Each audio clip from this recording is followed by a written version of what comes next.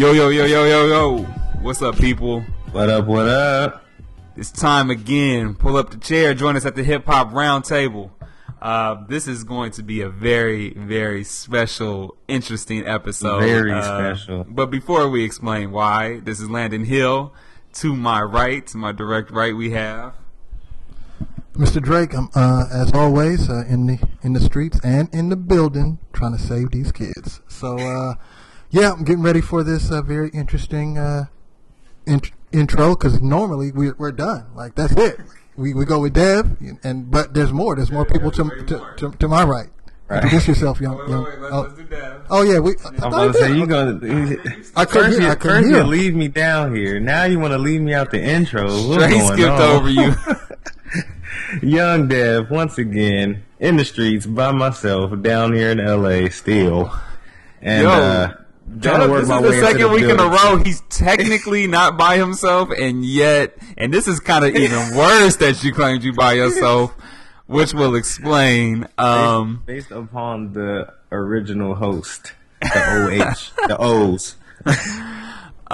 So this is so we're going to be doing, as y'all probably saw on the notes for the episode, we're gonna be doing a straight out of hip hop review. And straight out of hip hop. That was my old random blog. Straight out of Compton review. And because Straight Outta Compton screams family and marriage and so many other things, we are going to have our wives, our significant others, and even our sons, or one son, on the episode as well. So let's now go around. I'm going to pass this again to my right, and directly next to Milan Drake is... It's young Drake. No, it's Milan Drake, younger Drake. I'm the son. The one he talks about every episode.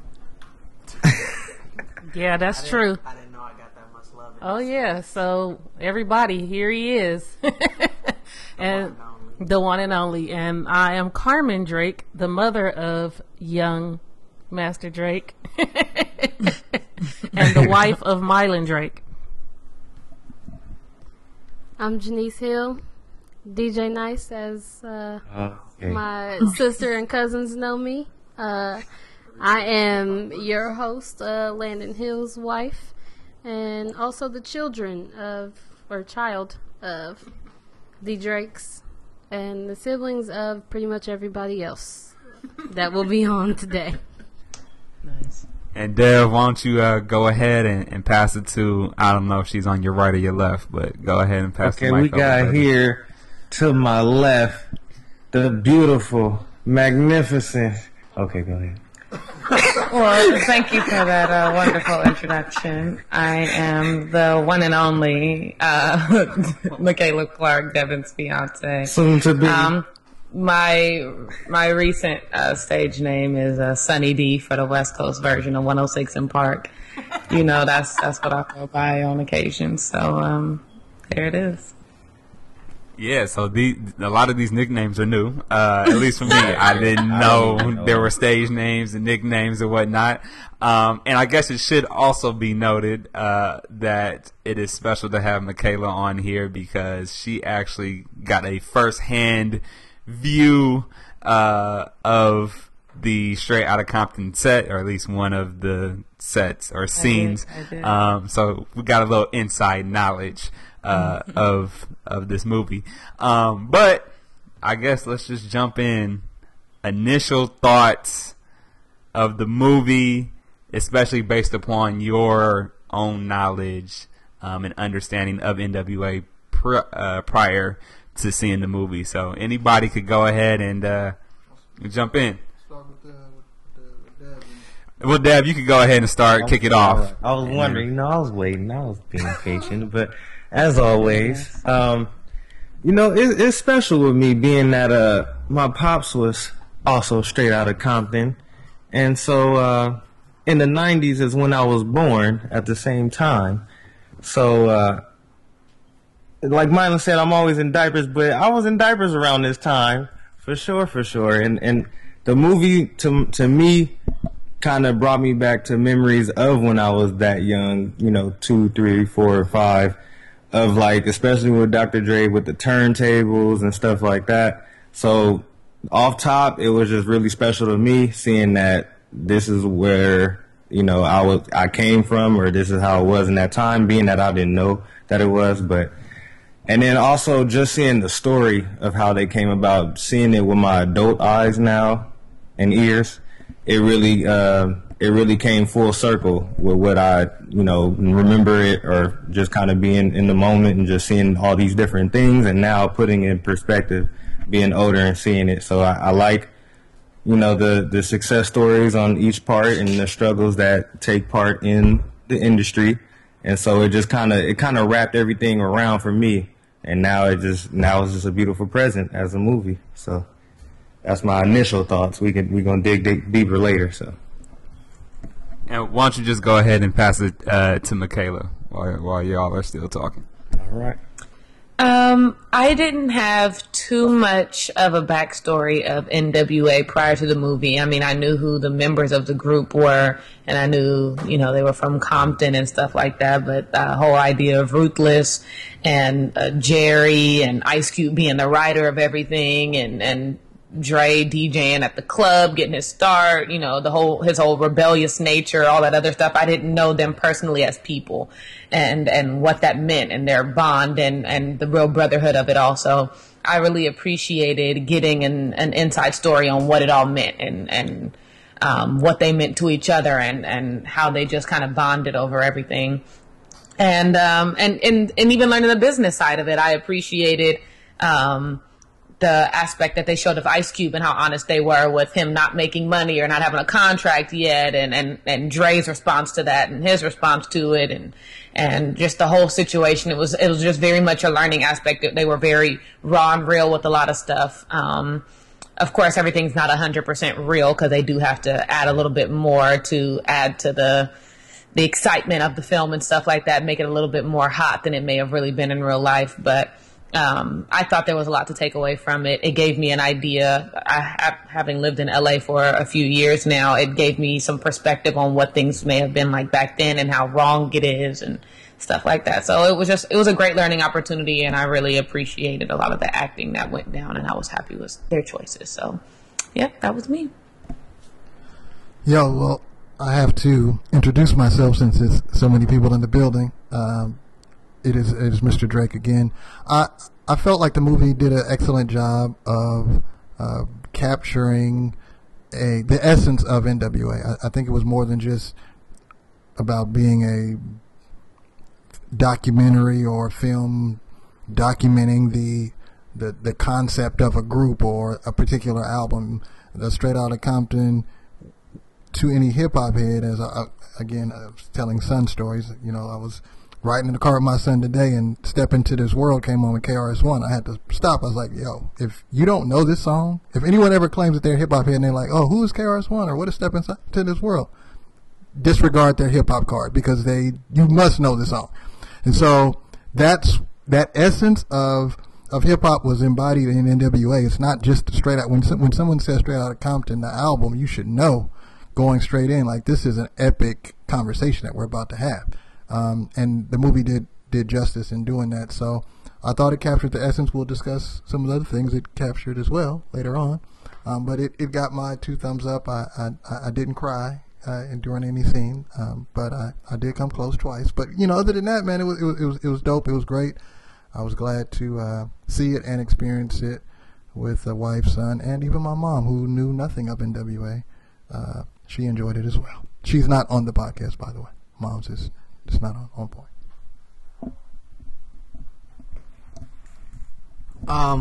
This is the younger Drake this time.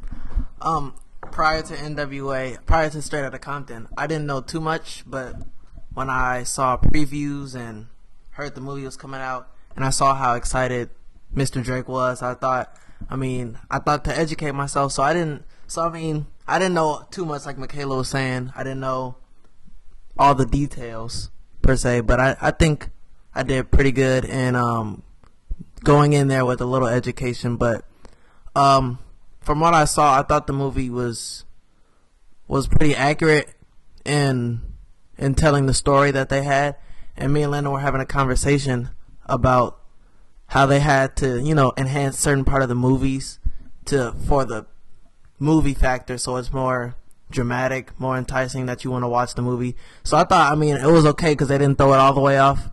So I thought, when I looked up stuff and I was able to see what they had done to the movies to make it more dramatic and interesting, I actually was fine with the changes. So the movie was pretty good. I appreciated it. Carmen Drake speaking. I enjoyed the movie very much. I was very much alive and a young person when the CDs came out, when the group became popular, when they created all the media with F the Police and all of that. I was front and center for all of that, so I enjoyed it. I think that I didn't know everything. Obviously, there was some stuff that watching the movie I was like, oh, I didn't realize that. But overall, I enjoyed the movie quite a bit, I would say.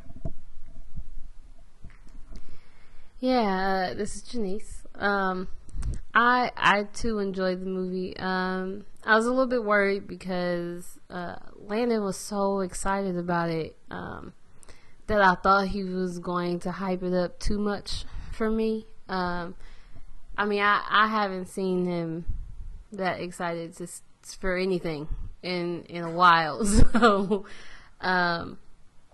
I went into it expecting for Landon to have a good time and for me to be happy that he enjoyed the movie. And I walked out of it kind of feeling like I knew more about the members of NWA. Like, I feel like I can accurately say, like, I know more about their life. Not like that's my homie now, but I at least have, like, a general sense of, like, who they were as people. And I thought that the casting was pretty good. I actually felt there were moments where I felt like I was watching them on screen and not actors.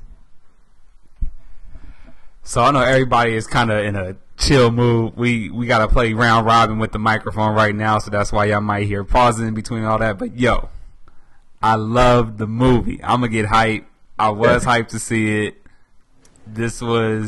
I went to the theater. I got my little Raiders fitted.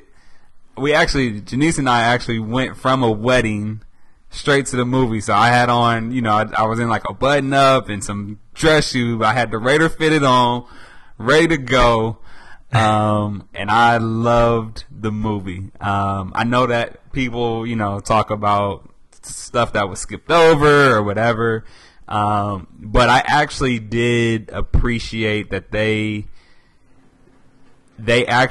sped, quote unquote, sped through kind of their tour and their time during the Straight Outta Compton album kind of push. Right. In order to focus on the breakup, which I actually kind of appreciated because you got a lot more of the dynamic with regards to what led to that, which I think was almost just as impactful as the album itself. And I don't think you would have gotten as much of that had they focused on, just what happened at the entire time during the Straight Outta Compton album and all the hype around that. So I really enjoyed that. I thought like Janice said, I thought that the casting was great. He wasn't in it that long, but whoever played Jimmy Iovine, like, I thought they casted him like to the T.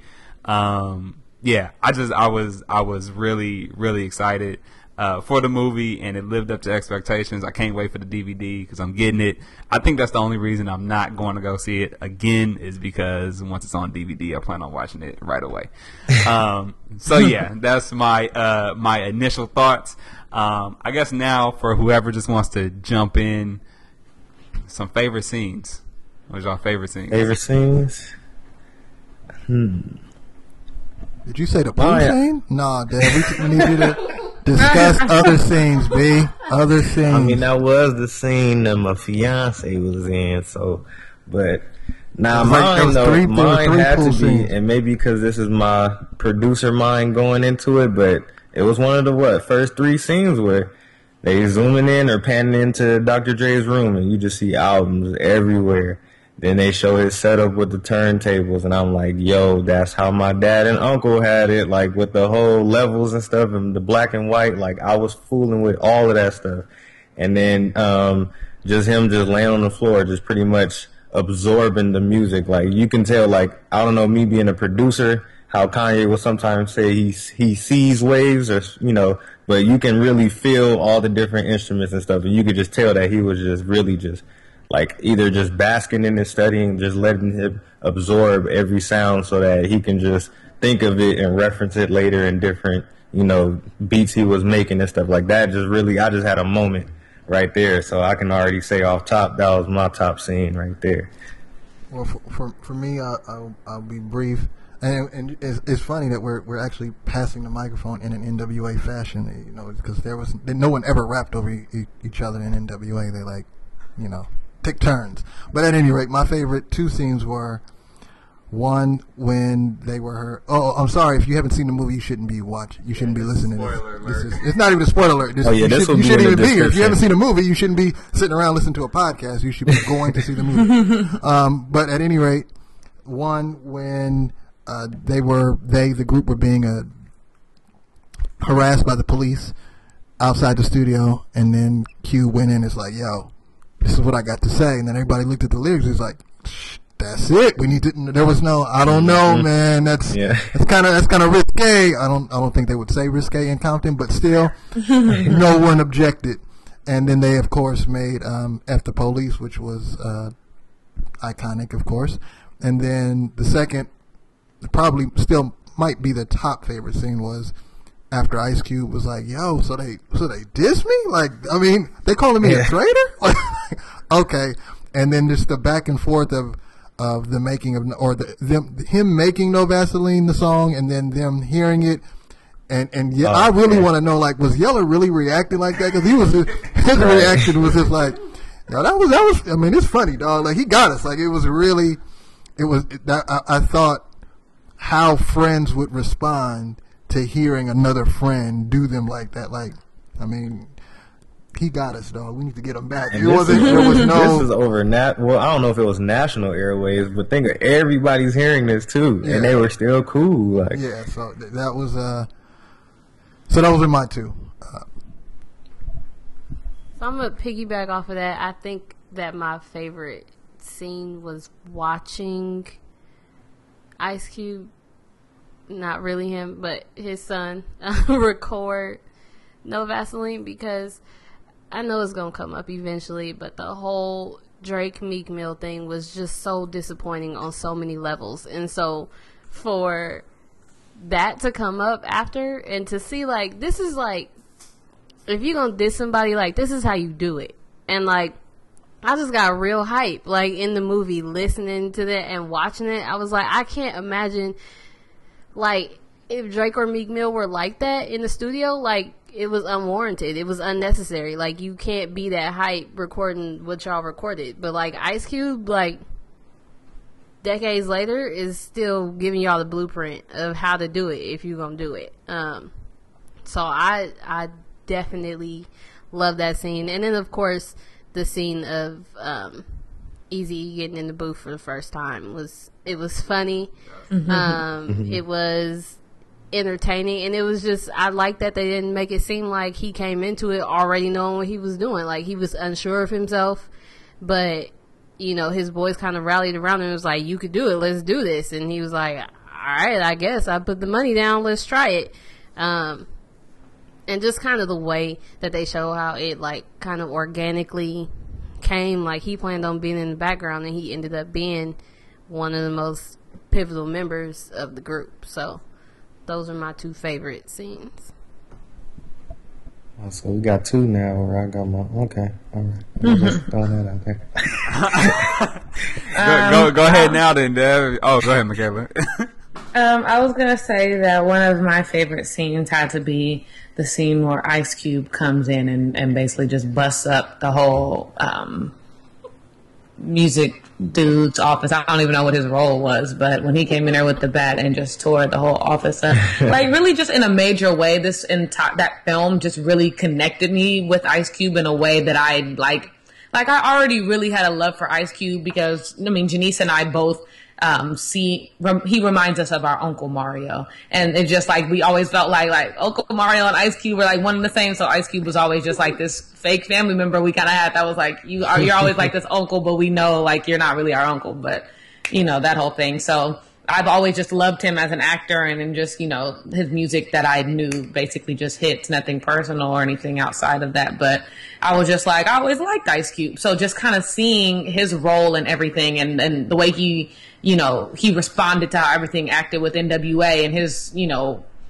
how everything went down and how he just got played sometimes, but then it sometimes worked out in his favor where he wasn't trapped in a contract and all that other kind of stuff where he could kind of do his thing, but he still didn't get the money he was supposed to get. And it really was just like, Ice Cube, I feel for you, man. Like, I really just like, I was just there for Ice Cube the entire film. Like, he was really my ride or die. Like, I was there for Dre and Easy and y'all mattered too, but it was just like, me and Ice Cube were just really bonding over this movie right now. So when he went in there and tore up that office, I was like, you were right. Do it, Ice Cube. Like they really played you, man, because you got his word verbally. And I know what that feels like to be let down, dude. Like, you gave me your word and then you turned your back on me and said it wasn't in your hands. Well, I'm going to tear it up. So that part was just like, Ice Cube, and they better not say nothing to you. They better not. I was just really like, right. I was his ghetto family member that was rooting for him and ready to bust the office up with him. So yeah, that was me.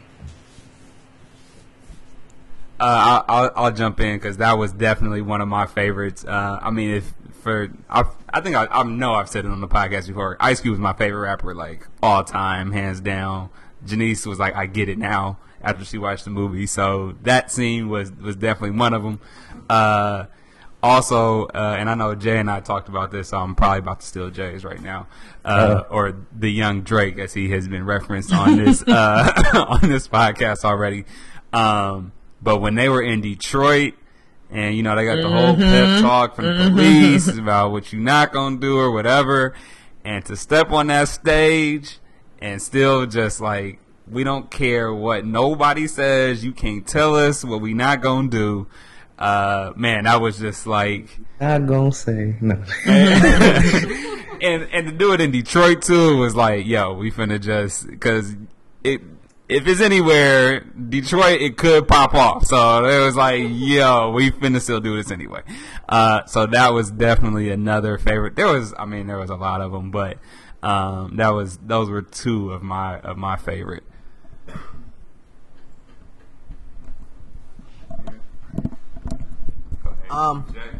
It's Young Jay again. So, you know, prior to Straight Outta Compton, I had never heard No Vaseline. And when I say Ice Cube's face when he heard the diss track Benedict Arnold, he was like, oh, so that's how he played. And then the next scene, you got him in the booth. And when you just listen to those lyrics, man, if you've never heard it, you'll just... Janice said it best. Meek Mill and Drake was so disappointing, but that was the first diss I've ever been a part of. Like, they were like, oh yeah, there was disses before this. Lennon was telling me about Cannabis doing a diss to LL Cool J. I was like, I didn't know. I was like, this is the only one. I was like, I could see the tweets, I could see the memes, all that stuff. So I was like, so when you heard No Vaseline, it was just like, it just was a whole nother level of disrespect that I'd never heard before. That I was just like, yo, like, where did this go? Like, where was Drake? Like, why are you singing, dude? I don't care. I don't want to be bodied by a singing. I want to be bodied by the dude who put my name in the rap. I just couldn't. And also, with Landon pointing out the Detroit scene, I'm sorry. That was crazy too, because later on, there was the riots, and the two Crips and the Bloods, they were united. I was just like, dude, that's like, I asked my dad, I was like, so are they back? Are they good forever? And I was like, because that was like, I had never seen that before. And I was like, he was like, no, but I was like, but that moment right there, that's just as big, that for that moment that they put their differences aside, Like in the beginning of the movie, dude's throwing up, yeah, we Crips. Dude stopped the bus and gave you a motivational speech with a gun in his hand. Like, it's not a game, but I mean, it was just like that moment right there. I was like, man, like that's something real big to, man up like that and just unite. But said No Vaseline, man, I could talk about that. I like the whole movie, so let me tell you about the movie. No, but No Vaseline, and yeah, I think those were probably my favorite too. And yeah. And I will say before the next person goes on their scene, like I was talking to my parents about just even how there was gangbangers, but yet they were still respectful of kids. Like they knew that was like, y'all need to be gangbanging them books. Like, you know what I mean? Like just the fact that the respect was still there. Nowadays, I mean, we can always talk about what happens nowadays, but these people don't have respect, and they pretty much my age, if you think about it, early 20s and stuff like that, and they just, it's not even the same. Even OGs back then, they still looked out for people, even if you was in a different neighborhood of your rival gang. Like, it's just, you see that, kind of gangs were created to be just kind of like a brotherhood protection thing, and then it just saturated itself all the way to what it is now. You're not in your young 20s. You mid now. You're not with us. Next year. I'm early 20s right now. You ain't with us. You're absolutely right, Devin. This is Carmen, and I do want to piggyback on what young Drake said.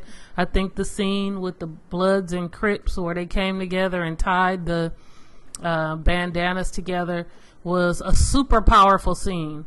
Super powerful, because you don't see something like that happen every day. That was big. And to see that on screen and be reminded of that time was emotional because of just how big it was. So that would definitely have to be one of my favorite scenes as well. But I just enjoyed the whole movie. So it's difficult for me to come up with a favorite scene, but if I had to, that would be one of them. I think if I were in a relationship with hip hop and I had to characterize it on Facebook, I would call it "It's Complicated." Because while I did love the movie and do love the movie, I can't ignore a lot of the what has been said that is true about the movie, as well as it relates to the treatment of women in the movie. And though my own daughter did film a scene in that movie, I still cannot let that preclude me from speaking on the fact that women were largely objectified in the movie. The only positive female folks in the movie was Dre's mother. And I did like how Cube was bringing his wife to the meetings, and there were a few positives. Easy's wife, but mostly lots of scantily clad or naked women, and no mention whatsoever of the female artists who were affiliated with Ruthless Records, JJ Fad, Yo-Yo, people who made significant contributions but weren't mentioned. Then the physical violence is a whole nother thing. And Dee Barnes came out with an article about how she felt about the fact that she wasn't even mentioned in the movie. She didn't want to see herself beat up on screen, she said, but she did think they would at least mention it. And they didn't, so she was disappointed in that. And I think she's right, because if you're going to be honest and tell the story, then tell the story. Be honest. Milan said something when we were talking about it. He said, our heroes don't have to be perfect. And that's true. You can say, I love that I love that guy, or I love that group, despite the fact that they don't do everything right and they've made mistakes, because we all do. But I think that would be the one thing that if I had to have a critique of the movie that I would have to share, and I am actually glad that I did not see my daughter scantily clad on the big screen. Though I know she's a budding actress and she, will have lots of parts. As a mother, that's just one of the observations that I had about the movie from a female perspective. And I think it's definitely important to make mention of that. And I think that, I guess for a couple of different things. One is to say that if there was one critique, it was that, especially with regards to Dre's history, that wasn't mentioned with regards to his physical abuse towards women. I know that he mentioned it in an interview in which he essentially said, there's a lot of rumors that are going around there. Some of them are not true, but some of them are. And I think he was referring specifically to Dee Barnes and Michelet, although he didn't necessarily say that. And then he just kind of went on to say, it was stupid. I did stupid things when I was younger. I would never make those mistakes again. But that was not addressed within the movie, which there was a lot of stuff that wasn't, but given how big it is and given the fact that, it's pretty public knowledge, but has not necessarily been addressed in a major way by Dre, I think it's fair for anybody to call out that critique. I would, though, say that with regards to the portrayal of women within the movie, in this instance, although I don't think that when NWA was doing it or rapping about it, within the context of the movie, that was the most honest representation you could have. And so to not have that in order to try to save face or whatever, I think would do them and everybody a disservice. And so I think, again, I try to look at both of those. And so although seeing that and them playing a role in that, whatever their roles are, I don't think is okay, and certainly not condoning, but I also think that to say, well, we're not going to have it in there because it's an objectification would not then tell, although I don't think the whole story was told, and it typically never is in these types of movies, it would take out a major part of it. So I don't know if anybody has anything to add with regards to that. I do. I do already know that the movie was about 3.5 hours, and they had to already cut it down from there. So there was a lot more that they did want to add, and a lot more they did want to tell. But movies only go so long, so they had to cut a lot of major stuff out. But I think that the Dee Barnes aspect was not an important thing that needed to be covered, and I agree with the fact that they didn't put that in there. I don't think that she was a pivotal moment in NWA's career, and that's what this was about. If this was a story just talking about Dr. Dre and Ice Cube and Eazy-E's life, then by all means, let's include all of the things that did encompass their lives. Michelet and all the other people that were abused as well. Those things do need to play a part. But if she wasn't a significant factor in NWA and how they came to be a group, if beating her did not result in his leaving the group, starting a new label, whatever, if it wasn't a pivotal moment in the group NWA or Dr. Dre's music career in relation to NWA, it was not a significant factor in the movie. Maybe if they do a Dr. Dre biopic, go ahead. Then your story should be told there in that moment, though it already was. And it was. He did actually admit to Rolling Stone later on that he did do it, and he kind of brushed it off as if it was not much of anything, which is unfortunate. And I'm sorry that it did have to happen to her. But yeah, I don't think it was necessary in that movie at that time to bring up. And they didn't go down the list and show all. I think Easy have like 7 or 9 kids or something like that. They didn't go through and show each one of his baby mamas and how he got somebody pregnant each step of the way. There were just things that could not be included all of the time. So that was one of the things that I think it's okay that it did not get added. But that was just a point.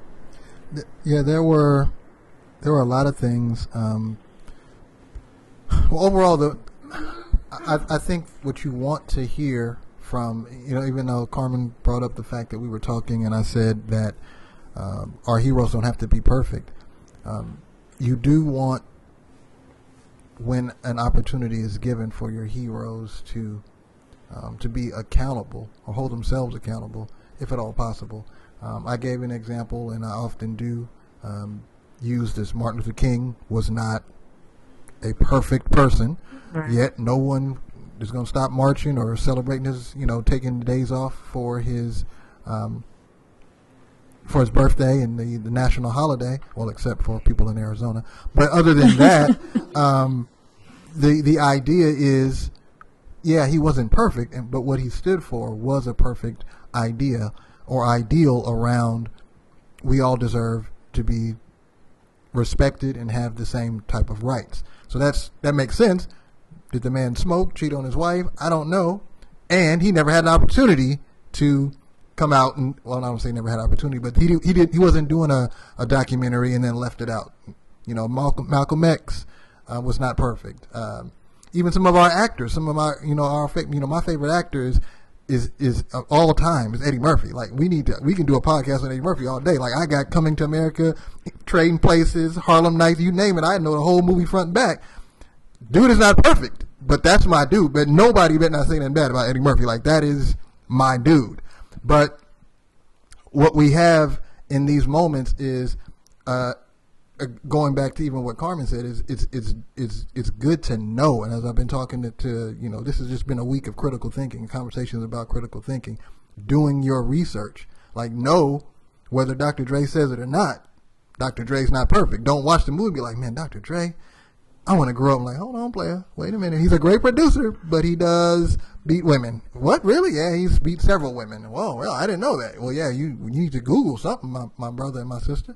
For example, that something that was left off was also the fact that Dr. Dre's son was killed or found dead. They didn't talk about that. But as Michaela said, that has nothing to do with NWA. And I think even some of the scenes around how the group did break up or how folks did come into the picture, it was, they left room for conversation. But at the same time, it was a dope movie. It was, at the end of the day, I think the only, there's only a few movies you walk out of and you say, that's it? You know what I'm saying? Like, very few. Some of them you're like, ooh, that was good. Good ending. Good ending. Could have gone for a little longer. Could have added a couple of concert scenes. There was one, I can't remember what song. Some song came on and I was singing the lyrics. I was like, oh, y'all don't even sing the whole thing. Oh, this is whack, boo. This movie sucks. Sing the whole song. My wife was like, I can't sing the whole song. It's like, all right, I'll let it slide. But I definitely, in short, I also, I just don't. I think it was shown, and I don't think I would hope that it wouldn't get lost. That the misogyny, the pool parties, they used to call them the Wet and Wild NWA pool parties, like not get lost in the fact that that was the group. And something I shared with Carmen, and I'll pass the mic, is again Ice Cube's relevance to the group is when there was misogyny, there was we all said, there's tons of lines I could go to that were like, man, these cats was out of line. And I was saying that stuff. But with that being said, when Ice Cube left the group, if any NWA fan, as I am, any NWA fan will tell you when Ice Cube left the group, they went Luke to Live Crew. Like it was just like everything coming out their mouth was, chick this and sex that, and it's like, yo, what happened? Y'all used to actually stand for something. Now it's just about being a wild group. And when they had Ice Cube, they at least stood for something. They were Tupac, as I like to say. Brenda's got a baby, and then let me see, you toss it up. Like it's just like, wait, you're the same dude? Yeah. That's Dear Mama and I can't think of the song. You just Biggie. Hit him up. It's like, wait, I'm confused. Like you was just talking about your mom, now you're talking about killing somebody. So those are the reflection of our heroes. But that's one of the things that, as I pass it, that's one of the things that people loved about Tupac. He was open. I ain't perfect. Today I feel like Brenda's got a baby. Tomorrow I feel like talking about making babies. Just whatever. I'm okay with that. And we like, I was thinking that too, Pac. That's why I like you. And that rarity, I mean, the Tupac spirit is something. I think closest to it is like Eminem. Like Eminem is just like, yep, I hate my baby mama and I'll write a song about it. And that's it. That's how I felt that day. And we like, okay, that's a little interesting, but thank you for sharing and being honest. Yeah, Eminem is very honest. So I agree that the misogyny, I definitely hope it's not something that got overlooked throughout the movie, because I think they showed it. They showed it in an entertaining fashion, like, oh yeah, look at this, I'm entertained, but you need to look at it and like, they didn't have no book readings or no breakfast, you know, it was not passing out shoes to the community or passing out backpacks, it was parties all day, every day. Very interesting. And young Dev speaking, everybody pretty much hit the tooth on the nail with all the different topics. And hit a tooth on the nail. That sounds painful, yo. Do not hit a tooth on a nail. I just want you. Everybody hit on the topics that we were doing. Dev is always good for two things. One, he already said it earlier. His age is going to be 3 or 4 ages. He's like, yeah, when I was 2, 3, 4, 5, or 6. Nah. And or he'll give you a one-liner. So he's done both already. We thank you, sir. Okay, well, everybody pretty much touched on all the topics, but as far as me looking at the different scenes-wise, and, you know, what was left out as far as relationships and, you know, other people coming in and collaborations, I definitely felt even towards the end that, oh, I have to remember this is about NWA, not about Ice Cube, because you definitely at the end wanted to see, you know, oh, what happened with Ice Cube and West Side Connection and all that, and then Dre, where they brought in Eminem and 50 Cent and all that stuff, and it was just like, oh man, I forgot. Like, they would have to have separate movies. So with that being said, like, I really had to look back at the movie like, okay, everything had to be pertained to, like Michaela was saying, NWA and the group within it.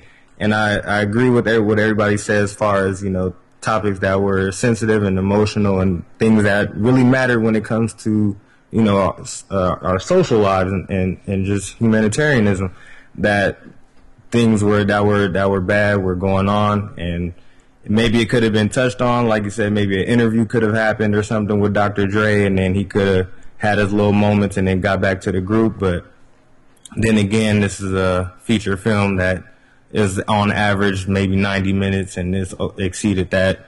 So even then, I'll just say certain scenes towards the middle, like when Snoop Dogg even came in, like they didn't even show the song that he really did. They just had him go in the studio and was like, oh, I like this beat, good, and all that stuff. And then that was about it.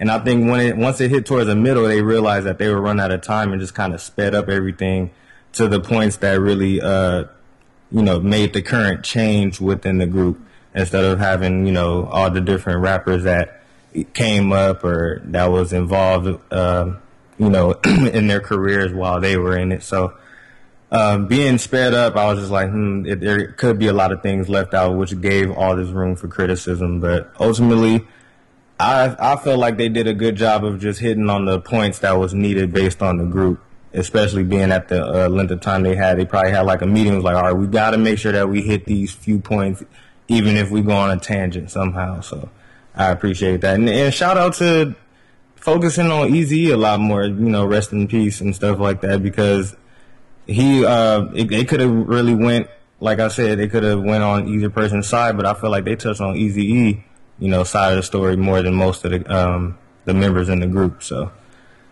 that's all for me when it comes to the scenes as far as how they did their timeline. Yeah, I agree with that. And I was just going to piggyback off what older Drake said with, when I was quote unquote educating myself before I saw the movie, I was using Apple Music, which is a great thing. You guys get it. But I was looking at it, I was looking at the NWA greatest hits, and I was listening to a lot of the songs. I was like, all right. So I'm listening to a lot of stuff, and then I'm like, I'm seeing like, I was noticing Ice Cube was a big part of the songs, and then he dropped out in some of the songs. And then I heard a B is a B, and I was like, what happened to F the Police and Straight Outta Compton? And I was like, the music that had changed, and I had to ask him about it. It was just really weird because you know, if you didn't know, like I didn't know about the history of NWA, and you just heard the music, and you just heard like the major change, you wouldn't know what the reason for that was. So I just thought that was a good point to add. And for what Devin was saying about adding. I was thinking about the Snoop Dogg thing too, because one of my favorite Snoop Dogg songs will have to be a G, and I was just when they had Dre trying to figure out the song on the piano, and they had Snoop come in. I thought that was like a cool part, seeing how that just. Oh, he just walked in the house. It was like, hey, let me rap over this. Like, 1, 2, like, come on now. And I was like, okay, that was cool. I just really appreciated that part of the movie too.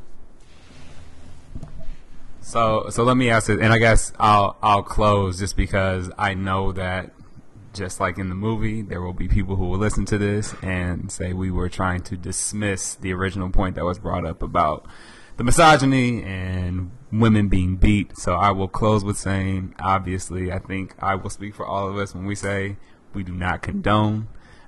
We do wish that it had been addressed because it's something that needed to be addressed. I believe that the D Barnes thing, it was actually still somewhat related, because I think the reason that happened was because she interviewed Ice Cube, and that was when, like, you know, and Dre felt like he was dissing him, or D Barnes had dissed him, or whatever. So that was still a part of the story.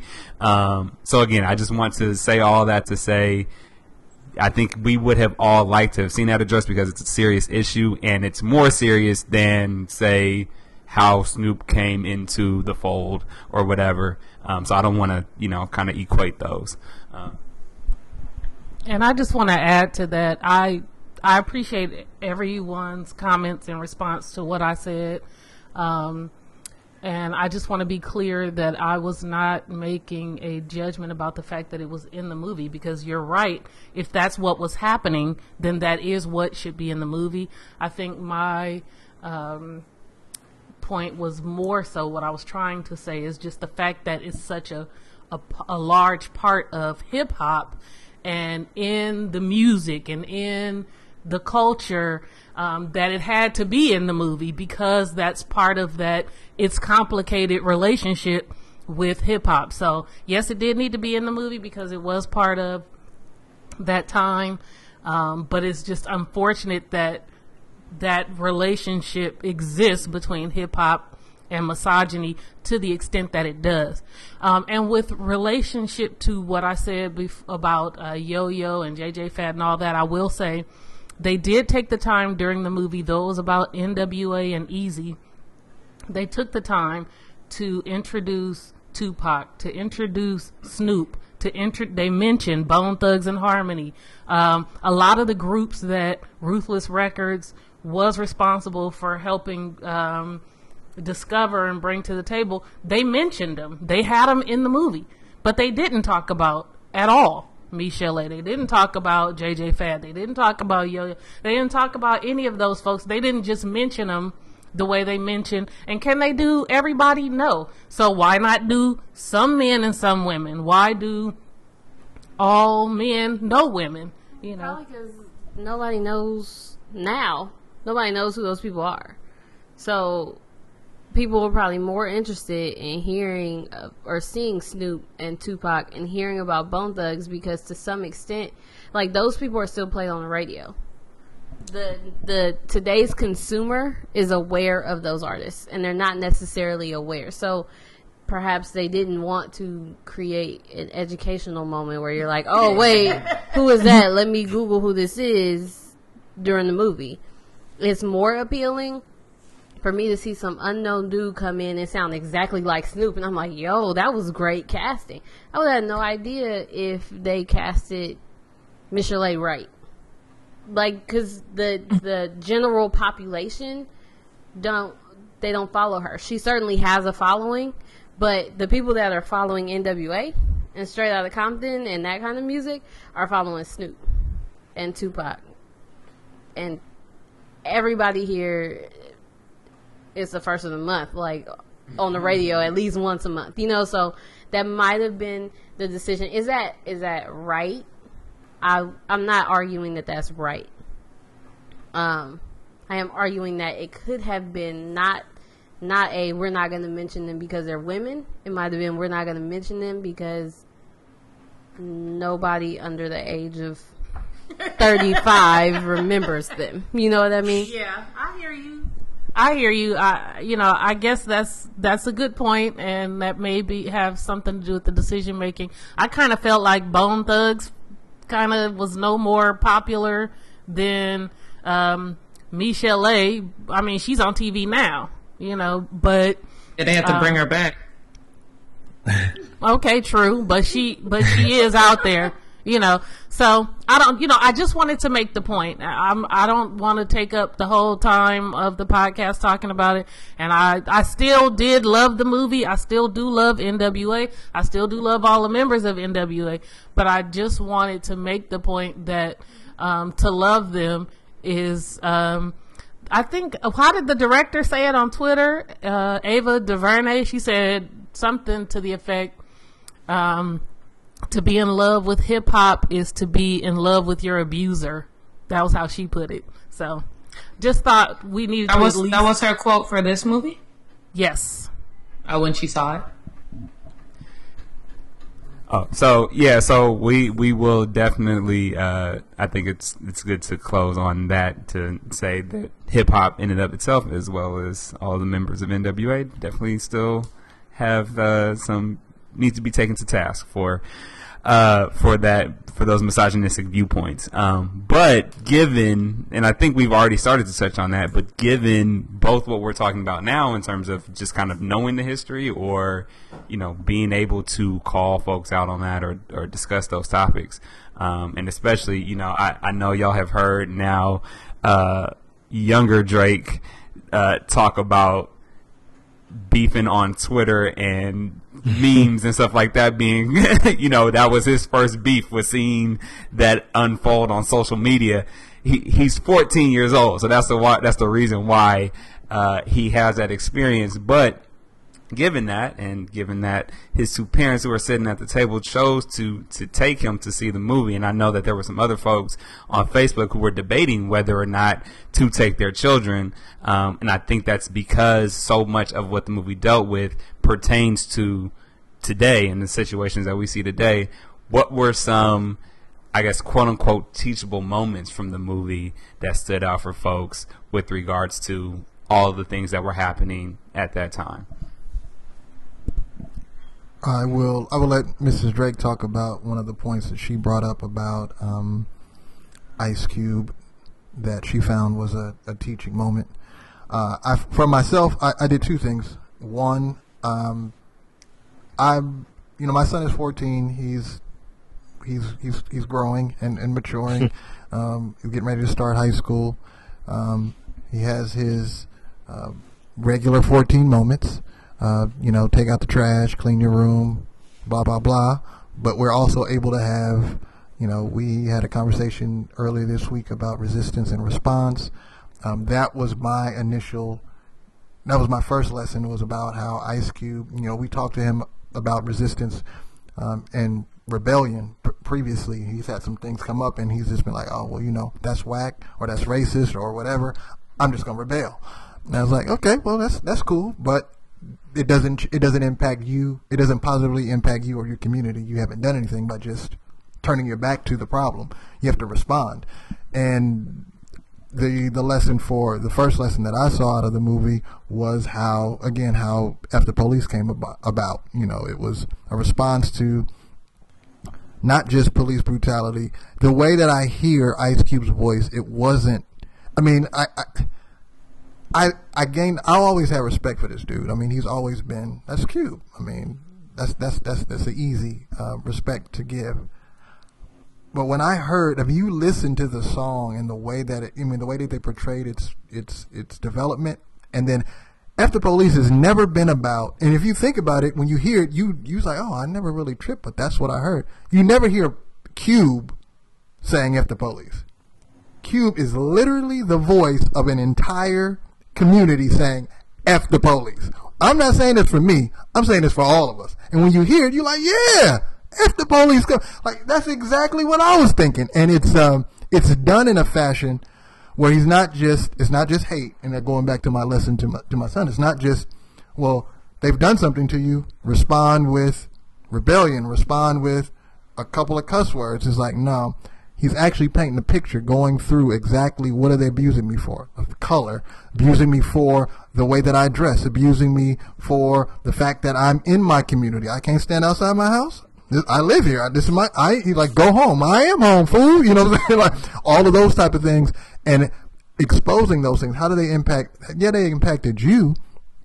But going back to the album, when somebody else from Compton, or the same director, was talking about how the whole street was lit up when the album started hitting the airwaves. Like, yeah, you did it for us. This is Compton. The album is straight out of Compton. It could be straight out of making money. Like, nah, dude. Like, this is, and it literally catapulted a whole conversation about how do you respond to what you see, not based upon just, well, I'm not going to go to class because I hate that teacher. Okay, well, that's not responding. That's rebelling.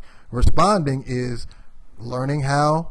I gave the example when I was in English class. You were talking about Little Women and how I said, I don't like this book. Well, what do you mean? This book is promoting gold digger mentality, race, sexist, saying that these women can't take care of themselves. They don't know they can't get jobs. They can't get money. And the teacher was like, it's just a book. No, you want me to read the book. We gonna talk about the book. So it wasn't about me just rebelling and saying, F this class, I'm leaving, I'll show you. It was like, no, I'm gonna come to the class and here's my 4-page paper on why Little Women is the worst book on earth. Love, Milan Drake. Like, oh man. So that was my, the first response was F the police. And then I knew, because I knew NWA, as Carmen did as well, is why, if this was a Two Live Crew movie, I wouldn't have let them go. Because that wasn't all that NWA stood for. They had a high level of misogyny and a high level of profanity, but they also, I have a newfound respect for the album Death Certificate by Ice Cube. Like, if you have not ever heard this album, if you like Kendrick's album, it's like Kendrick's album 20 years earlier and folks wasn't even ready. Like, it was like, folks were ready for Kendrick, but they were not. Death Certificate is just like, he's just saying so many messages in that album. But I will pass it to Mrs. Drake so she can talk about when you were talking about the contract and how Ice Cube questioned the contract. No. Landon wants to say something. No, you're here. This is why we brought you. This is why you're here. It's a family affair. This is the warning you gave. You don't remember discussing? You said that when. Let Jay discuss. I don't know what. The lesson was for you, young Drake. Okay, so all right. So because this is one of mine, and then I'll pass for somebody else. But well, no, this is part of the reason why saying like Milan was saying, I went in knowing a lot of the story of NWA and Ice Cube, and so I expected this particular piece to be in there. And so what I thought was extremely dope was when they show Ice Cube going in to talk to Jerry Heller. He's been complaining throughout the movie, like, yo, where the contract at? Like, I see y'all eating lobster and steak. I'm over here, I got a little turkey sandwich. Like, what's going on? So he goes in, huh? Oh, well, okay. He had Fat Burger. Excuse me. Okay. So, it could have been chicken sandwich at Fat Burger. So after, I think it was after the Detroit performance, and they got arrested, and so they had a press conference, and the press asked Ice Cube, like, yo, so what does a rapper, a young kid making all this money spend his money on? And he plays cordial or whatever, he makes a little joke. And then right after that, Jerry Heller realizes, like, yo, we got to pay this dude. Like, it's finna get real.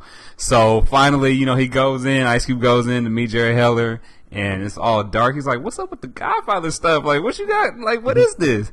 And so Jerry Heller is like, I know you've been asking about the contracts. Like, here it is. And Cube's like, okay, so, I'm going to take this to my lawyer. And he's like, Jerry Heller's like, nah, you don't need a lawyer. Like, this is it.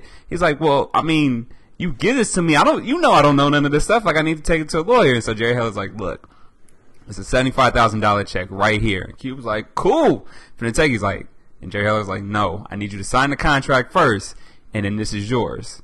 And Cube's like, I'm not with that. So $75,000. He's been asking about his money. Poor dude, out of high school. Like, right.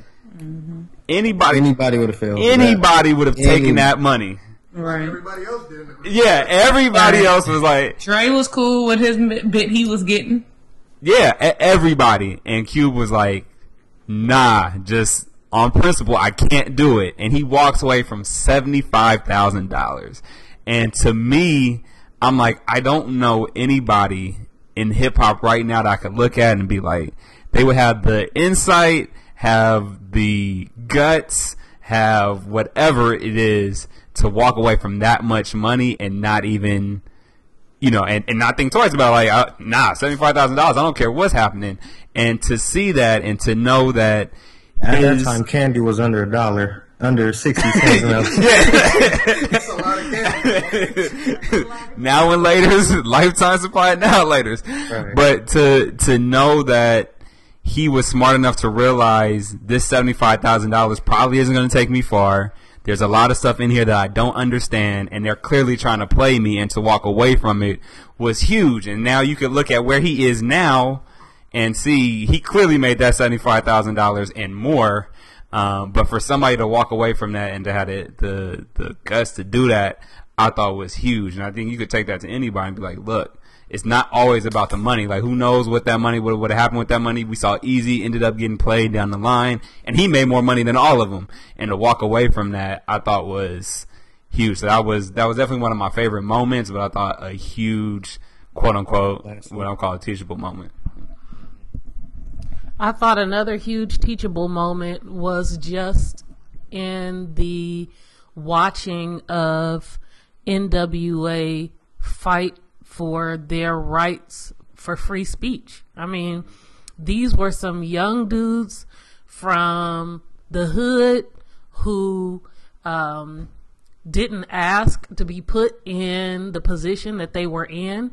And now all of a sudden they find themselves in a position where they have to fight for, you know, rights that we take for granted every day, just to be able to say what they want to say, sing what they want to sing, rap what they want to rap. And it's huge to do that when you're in the face of the FBI. You have Al Gore's wife, Tipper Gore, going after you. You got, you know, huge, big government, knowing your name, knowing where you live, creating a file on you, watching everything you do.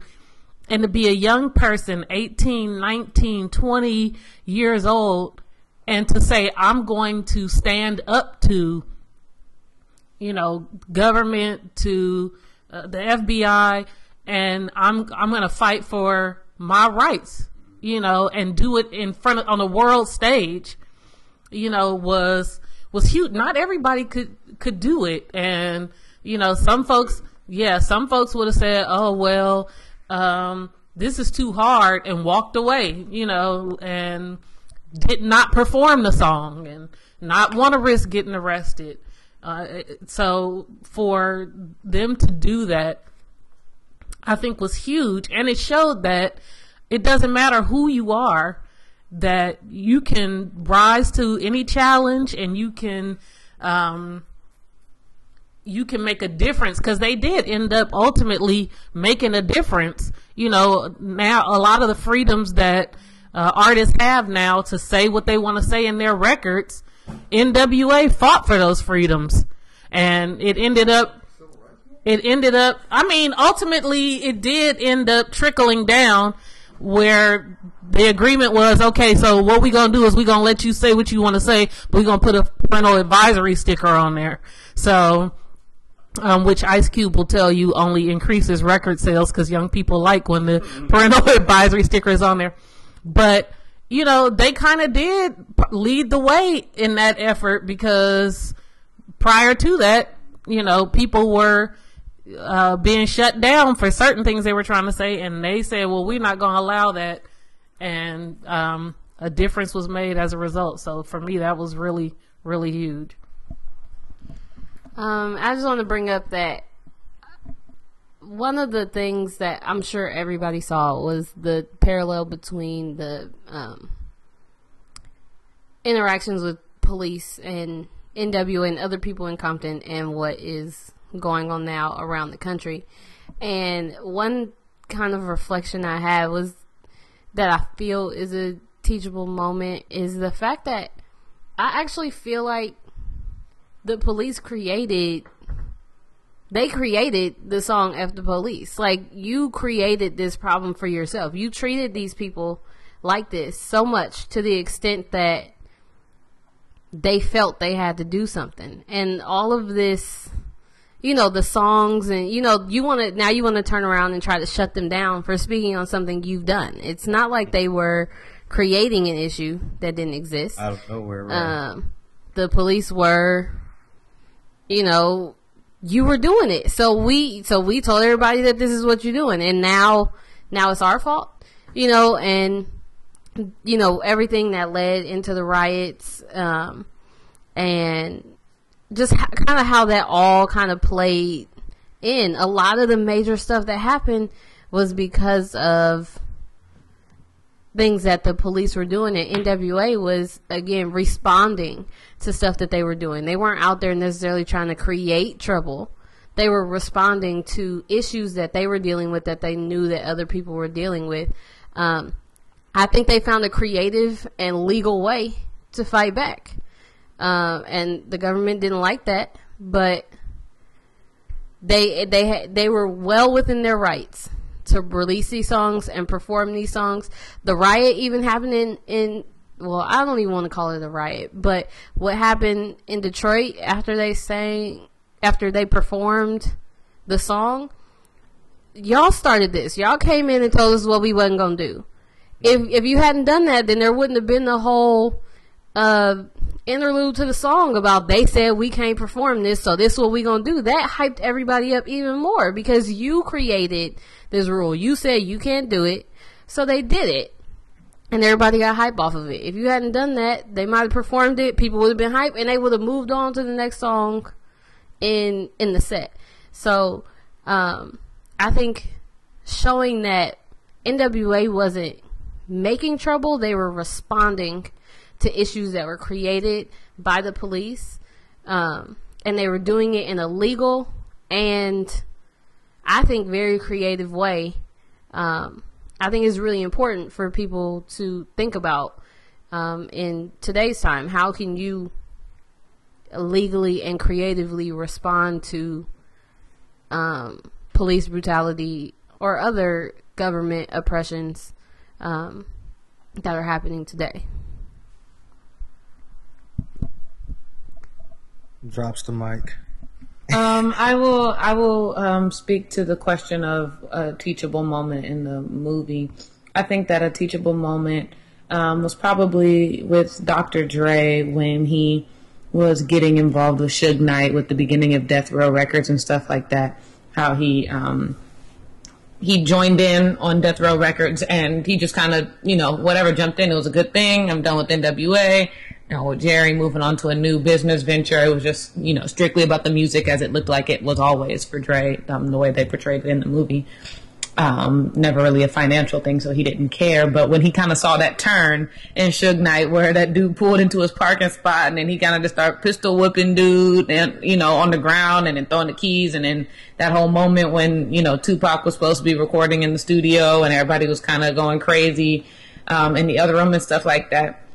And I guess the teachable moment was, being aware of who you are associating yourself with. With Dr. Dre, it seemed like this was just about the music. And it's like, it didn't matter if I'm doing it with Death Row, if I'm doing it with NWA, if I'm doing it solo, if I'm doing it with Who Shot John Down the Street. I'm just happy to be doing my music and having fun doing it and making music everybody loves from it. But I think he kind of had to start realizing I need to be aware of who I am associating myself with doing music, what that means, what that's a reflection of me. Like, he just kind of started being like, this is a business that can easily go left, or I can end up losing my life. Something can end up going wrong. He just kind of started to see it's more than just music. It's business, and it can get deep. So I think that kind of created a shift, and so that's why he had to end up going on and doing his own thing and kind of just created a way to do music for himself in the way he wanted to do it all along. But I think that had to be a teachable moment for Dr. Dre himself, and then if anybody was able to catch it, kind of just the underlying theme and message of just be aware of who you're associating yourself. I mean, the underlying thing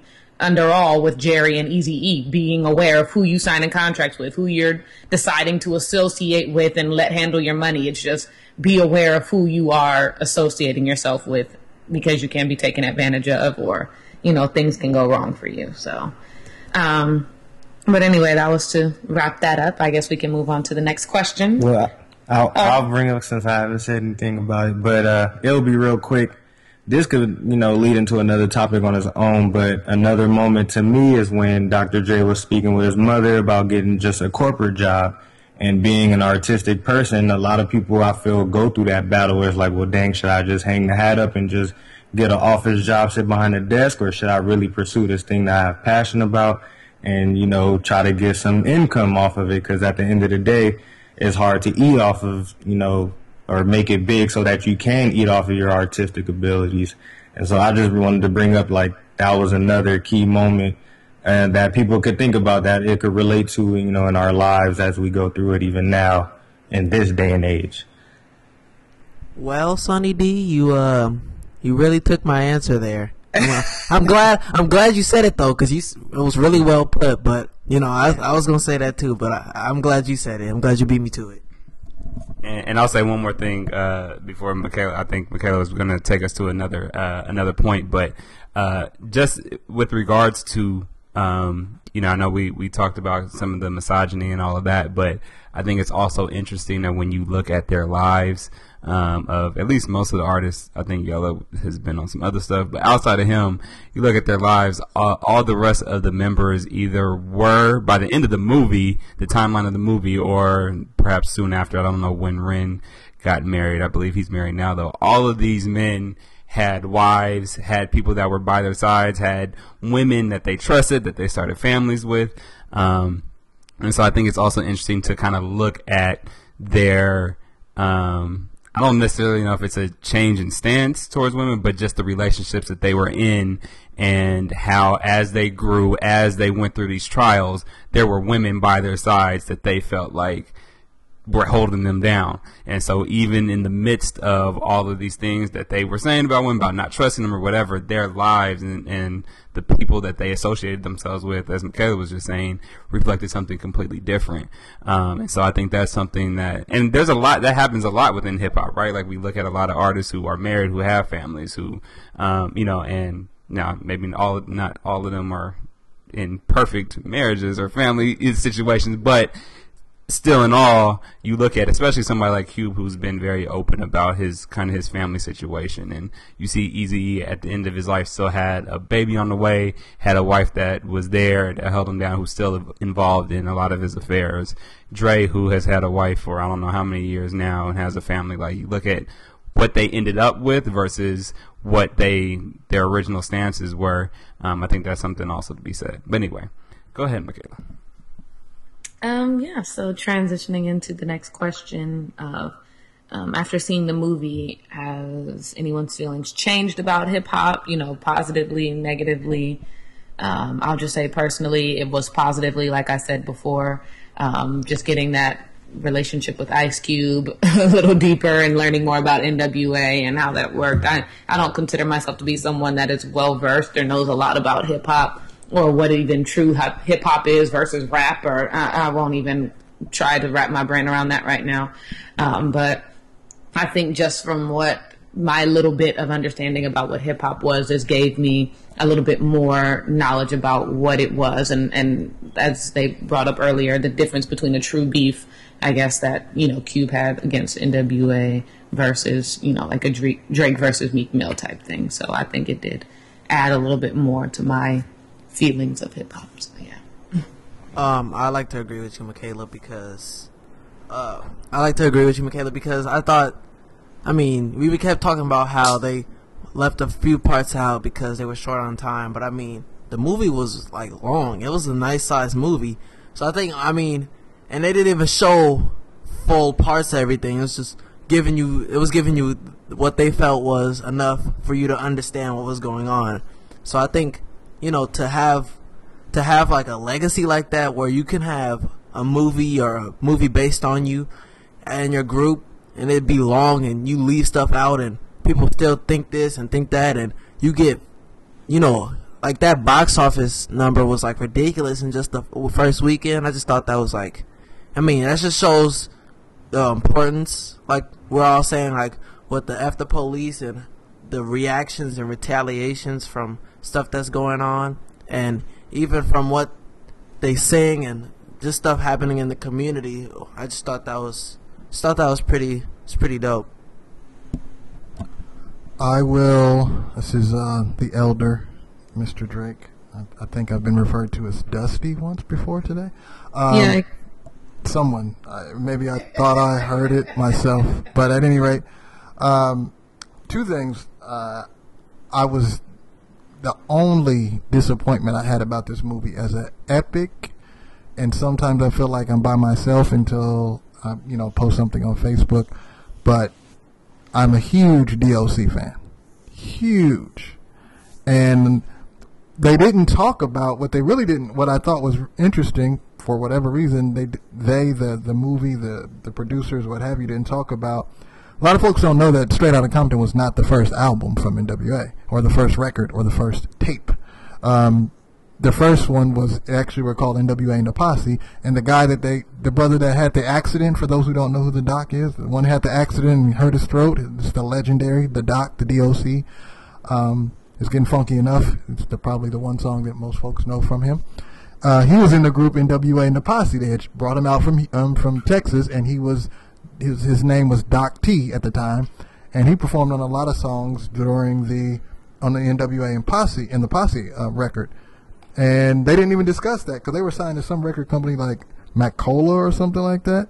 And yeah, Macola Records. And they didn't even discuss that. So yeah, Eazy-E came through. Yeah, Priority came through.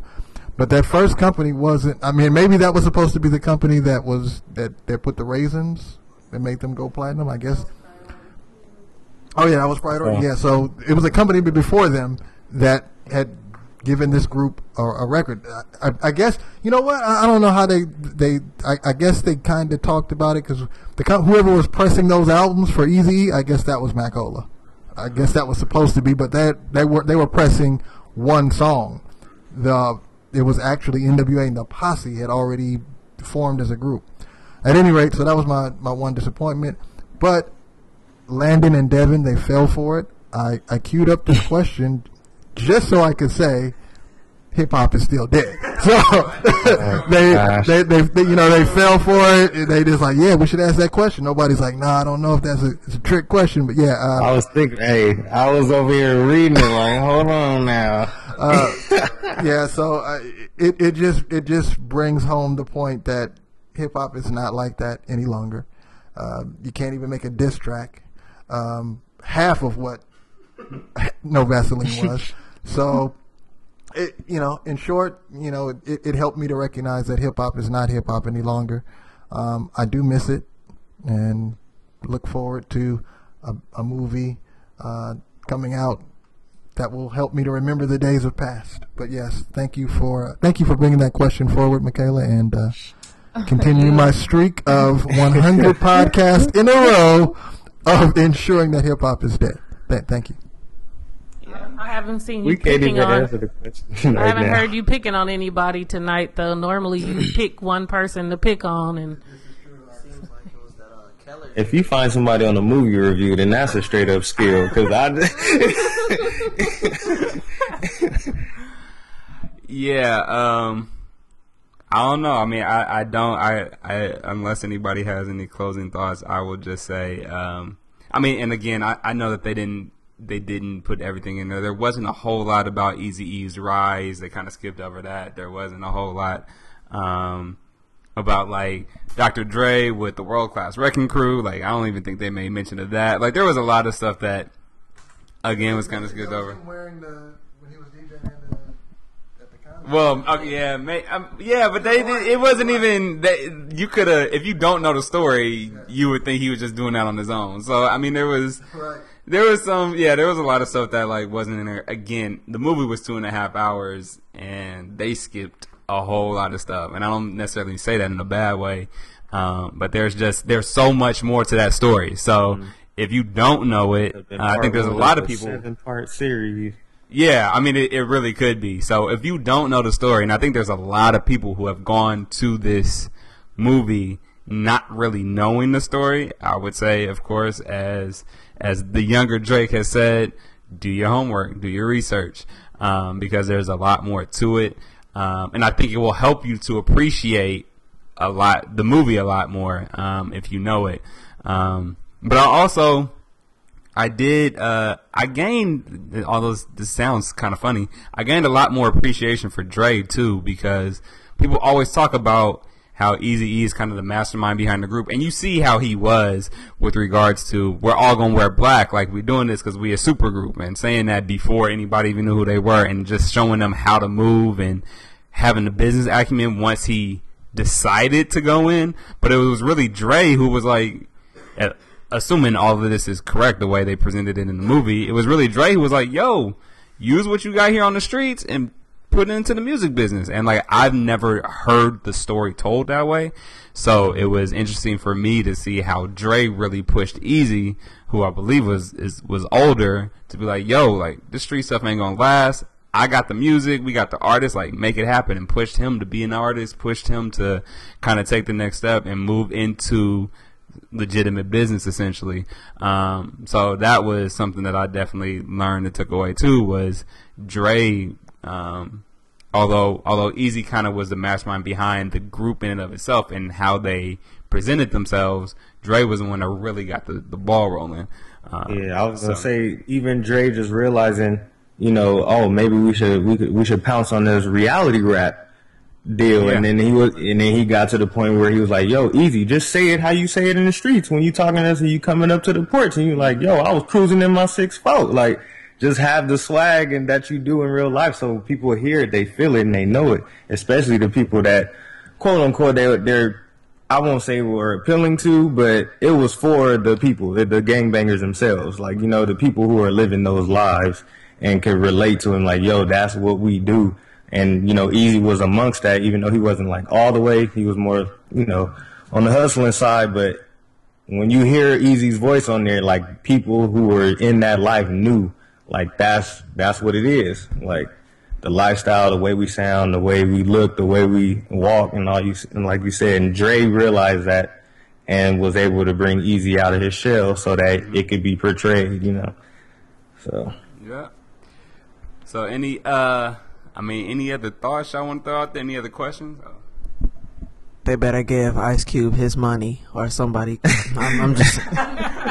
He was a big part of this movie. He needs his money. Yeah, I feel like Ice Cube is still. He's probably like, man, I still got about $200K that I still haven't. You know what I mean? Just, I know my net right now. If you look me up, but just add $200K on that right now. Still. So what I learned from this movie, I'm slightly ashamed because of who my husband is and who my stepfather is. That growing up listening to all my favorite music, I did not realize how much stuff was borrowed from past songs. I know most of the lyrics to, is it We Want Easy? Is that the name of the song? Easy. Because Bow Wow remade it. Wow. So we know. Wow. I know, like, it's like the collective, like, palm to the forehead, you know, like, but that was my teenage self. Like, I heard, I don't even remember which album that was. It doesn't matter anymore. Doggy Bag. Probably. Yep, that sounds about right.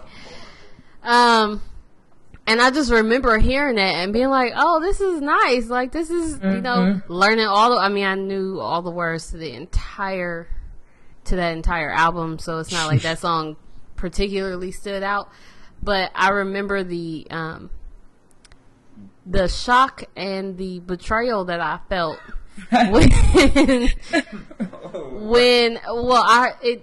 made this realization before, but the movie brought it back up that was not Bow Wow's, like, by any stretch of the imagination. He didn't even try to like change it up enough. He just PG-13'd it and put a W in front of Eazy's name. Like, that's not.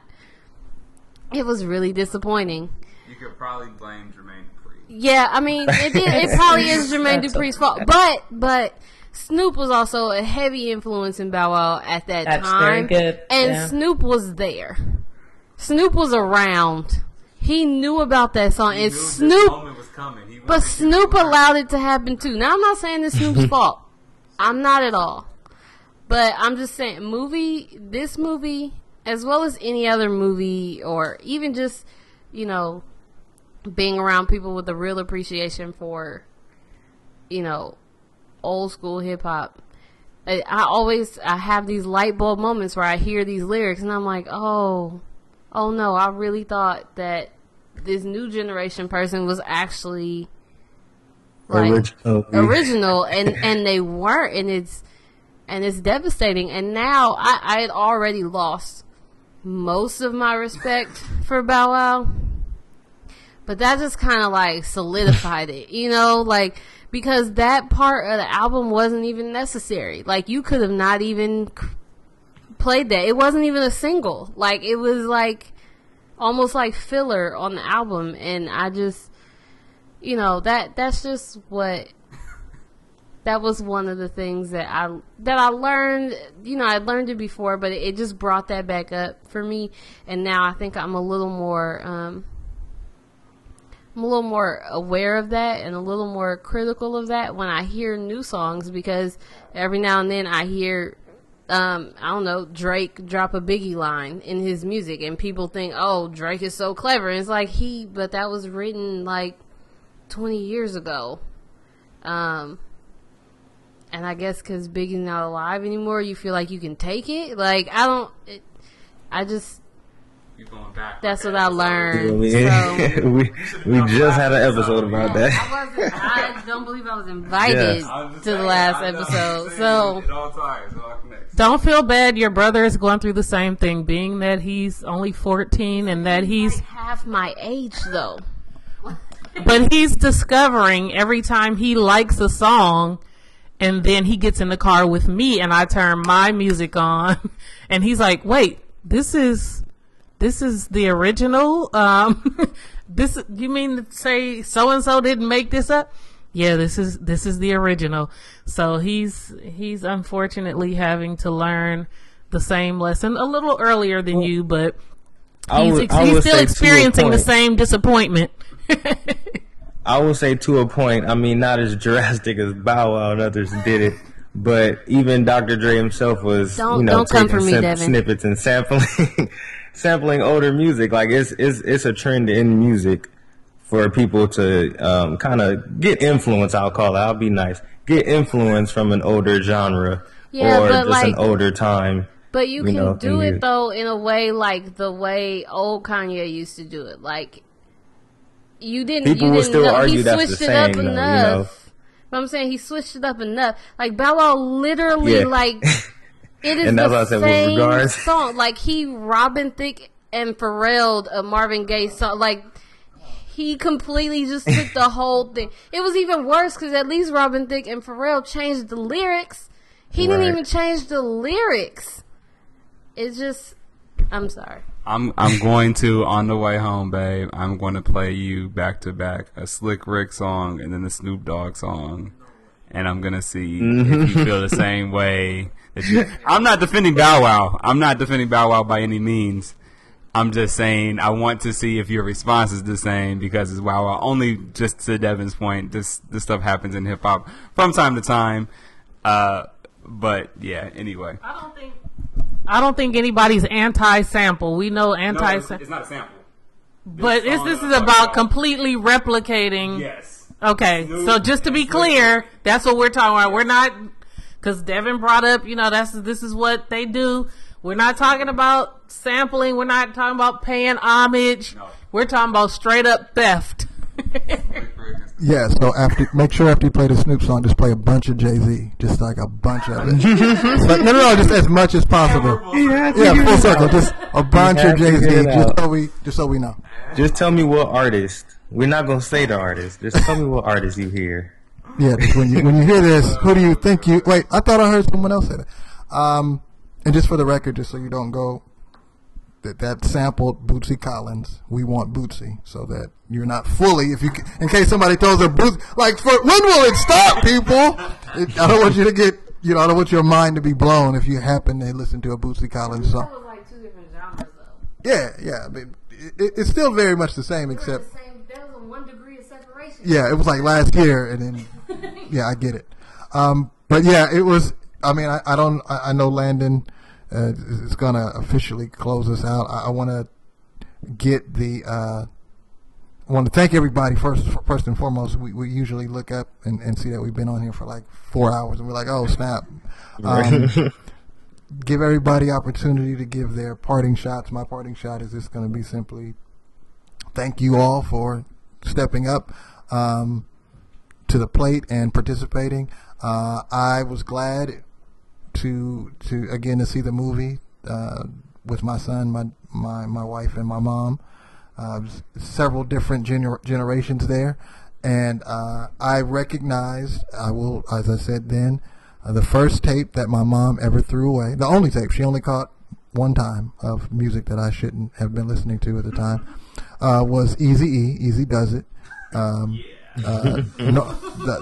song was No More Questions, and I was memorizing it.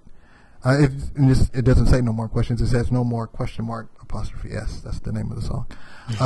But yes, and I realized then how much this, and I think that's when I got kind of emotional watching the movie. It's like these guys really are a part of my life. Like that, I listened to that song at such a repetitive level that I was like, man, this is how this song got made, and this is what they did to get there, and what have you. So the movie itself was dope. I'll probably see it again. I saw it with I felt like I was in East Oakland, but I was really in Emeryville, so I had an East Oakland feel to it, which was cool. But I wanted to see it again just in case I missed anything. So my parting shot is thank you all for coming. The movie is dope, greatest, hands down. I have to. I'm kind of hesitant to say the greatest hip hop movie ever. Crush Groove and Breaking One is still like, I don't know. I'm not. I can't really. I'm not really ready. Just for the age limit, I'm not ready to say that any movie's better than Breaking. Turbo and Ozone live on forever. For the record. But yeah, so thank you all, and that's my parting shot. See y'all on the next one. I mean, you could say it's the best rap movie of its time. Then you can give it that. But I just want Devin. I know. I was sort of like, okay, Dre, when he was doing the I can't think of the song, but it was like it's time. He was mixing. It's time. Like I was like, okay, I was like, he's just in the room playing around. I just thought that was cool, but yeah, I'm signing off. I don't got no phrase yet, but I'm signing off.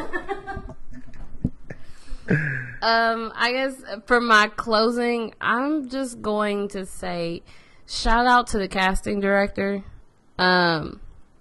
Whoever you are, I'm sure I could IMDb you. I think you killed it. F. Gary Gray, I believe. He's just a director. I don't know. Did he cast? I don't know if he cast. No, the casting director. The casting director.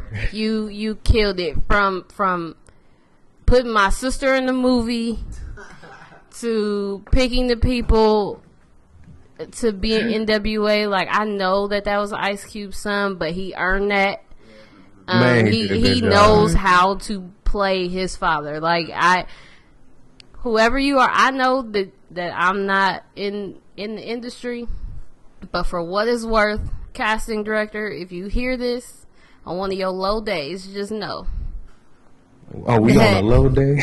That a girl, that a girl who is now a woman out of the Bay Area appreciates the time and effort that you put into casting this movie, and I think you did an amazing job. Minus that racist little casting call for all the women that was supposed to be in the movie, but that's neither here nor there. I'm gonna assume you didn't do that, and that was an intern or a volunteer who posted something without your approval. I'm gonna give the benefit of the doubt. That's cool. Michaela, go ahead. Oh, is Mrs. Drake not available for her? I thought I was waiting on her. She gonna go after you. Oh, okay. Well, Janice What are you doing? Signing autographs? What are you doing? What's up, Mr. Drake? What are you doing? Signing autographs? What are you doing? I'm sorry, I'm with the fan right now. Just give me 3 minutes. I'm with the fan. Jeez. I was anticipating Mrs. Drake's response before mine, so I thought I had a second of time because Janice took my what I wanted, so I thought I had a little buffer time to give a parting. Sorry about that, Michaela. It's so much that I want to say. I'm sitting here trying to figure out how to narrow it down to one parting comment. So we thought we could pass it to you and give me a little bit more time to think. Didn't mean to put you on the spot like that.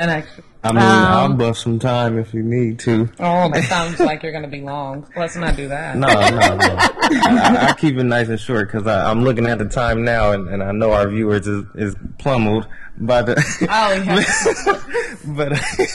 but just some closing remarks from me. Our viewers are hitting their tooth on nails right now. They're just they don't know what to do.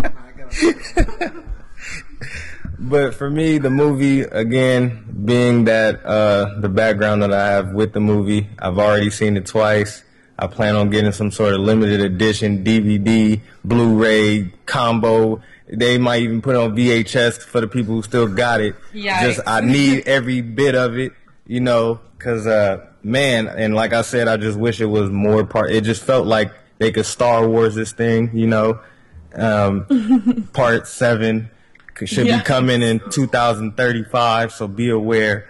But man, it's just good. It's just good to finally, like I was telling my parents, one of the main things is that with our people, our culture, it's so beautiful just to tell our story and how it can be such an amazing movie, album, regardless. Like, just us telling our story and reflecting what we've been through in our lives can just be such a compelling story.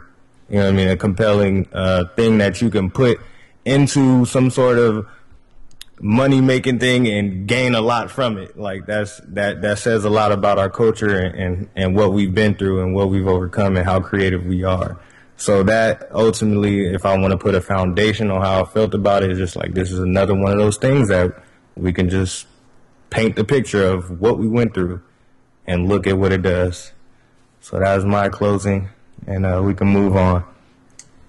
I think I have something now. I think I want to say shout out Paul Giamatti from Big Fat Liar when I first met you and saw you on the screen and who you were to just, you went from Big Fat Liar, which is a total left from where you're going now. You're definitely going a much more serious route now, and you're just, I never thought you were going to be someone that definitely your acting took it to that level. So I definitely shout out from Frankie Muniz to NWA movies. You are definitely working your way up. So, all right, and this is Carmen. I guess as parting words, I just want to say that I enjoyed the movie. Shout out to F. Gary Gray for continuing to bring our stories to the big screen. Shout out to everybody who went out and supported the movie in the first weekend and who continues to go and see the movie and and is helping it to have the success that it is enjoying and doing so without any violence whatsoever. And F the media for highlighting the fact that there was no violence, as if that we don't know what happened. It's so unexpected, even though we're not the ones that are shooting up theaters. But anyway, right. And thank you all for allowing us to be a part of your podcast and sharing the mic with us tonight. I appreciate that and hope that we did you all proud. So I guess I'll wrap us by saying, first, I want to shout out Jay, Little Milan, Younger Drake, whatever he's going to go by, for being able to sit at this table, for doing his homework before he went to go see the movie, for being able to contribute to this conversation. I think that is really big. So, yeah, I'll send that to you. And then I'll just simply say shout out to, or I guess two more. Shout out to, I don't know his name. I'm terrible with actors' names, but the dude that played Eazy-E, especially that final scene when he's in the hospital bed. Yo, it was awesome. So shout out to him. I mean, the whole cast, Janice already said it, but I think the casting was great. But I think, you know, when we talk about all of the scenes, I think that's a really big one. So shout out to him. And then just shout out to NWA for inspiring this movie, inspiring so many folks to speak out, to have a voice, and I think for contributing to the love that we all have for hip-hop. And for for only one major album to hit when all of them were together, I think it's a huge impact after one album. So shout out to NWA for that. And thank you again, family, for doing this with us. It was fun. So, all right, y'all, we are out. We'll be back next week with another one. Yeah. Well, holla. Peace. Peace.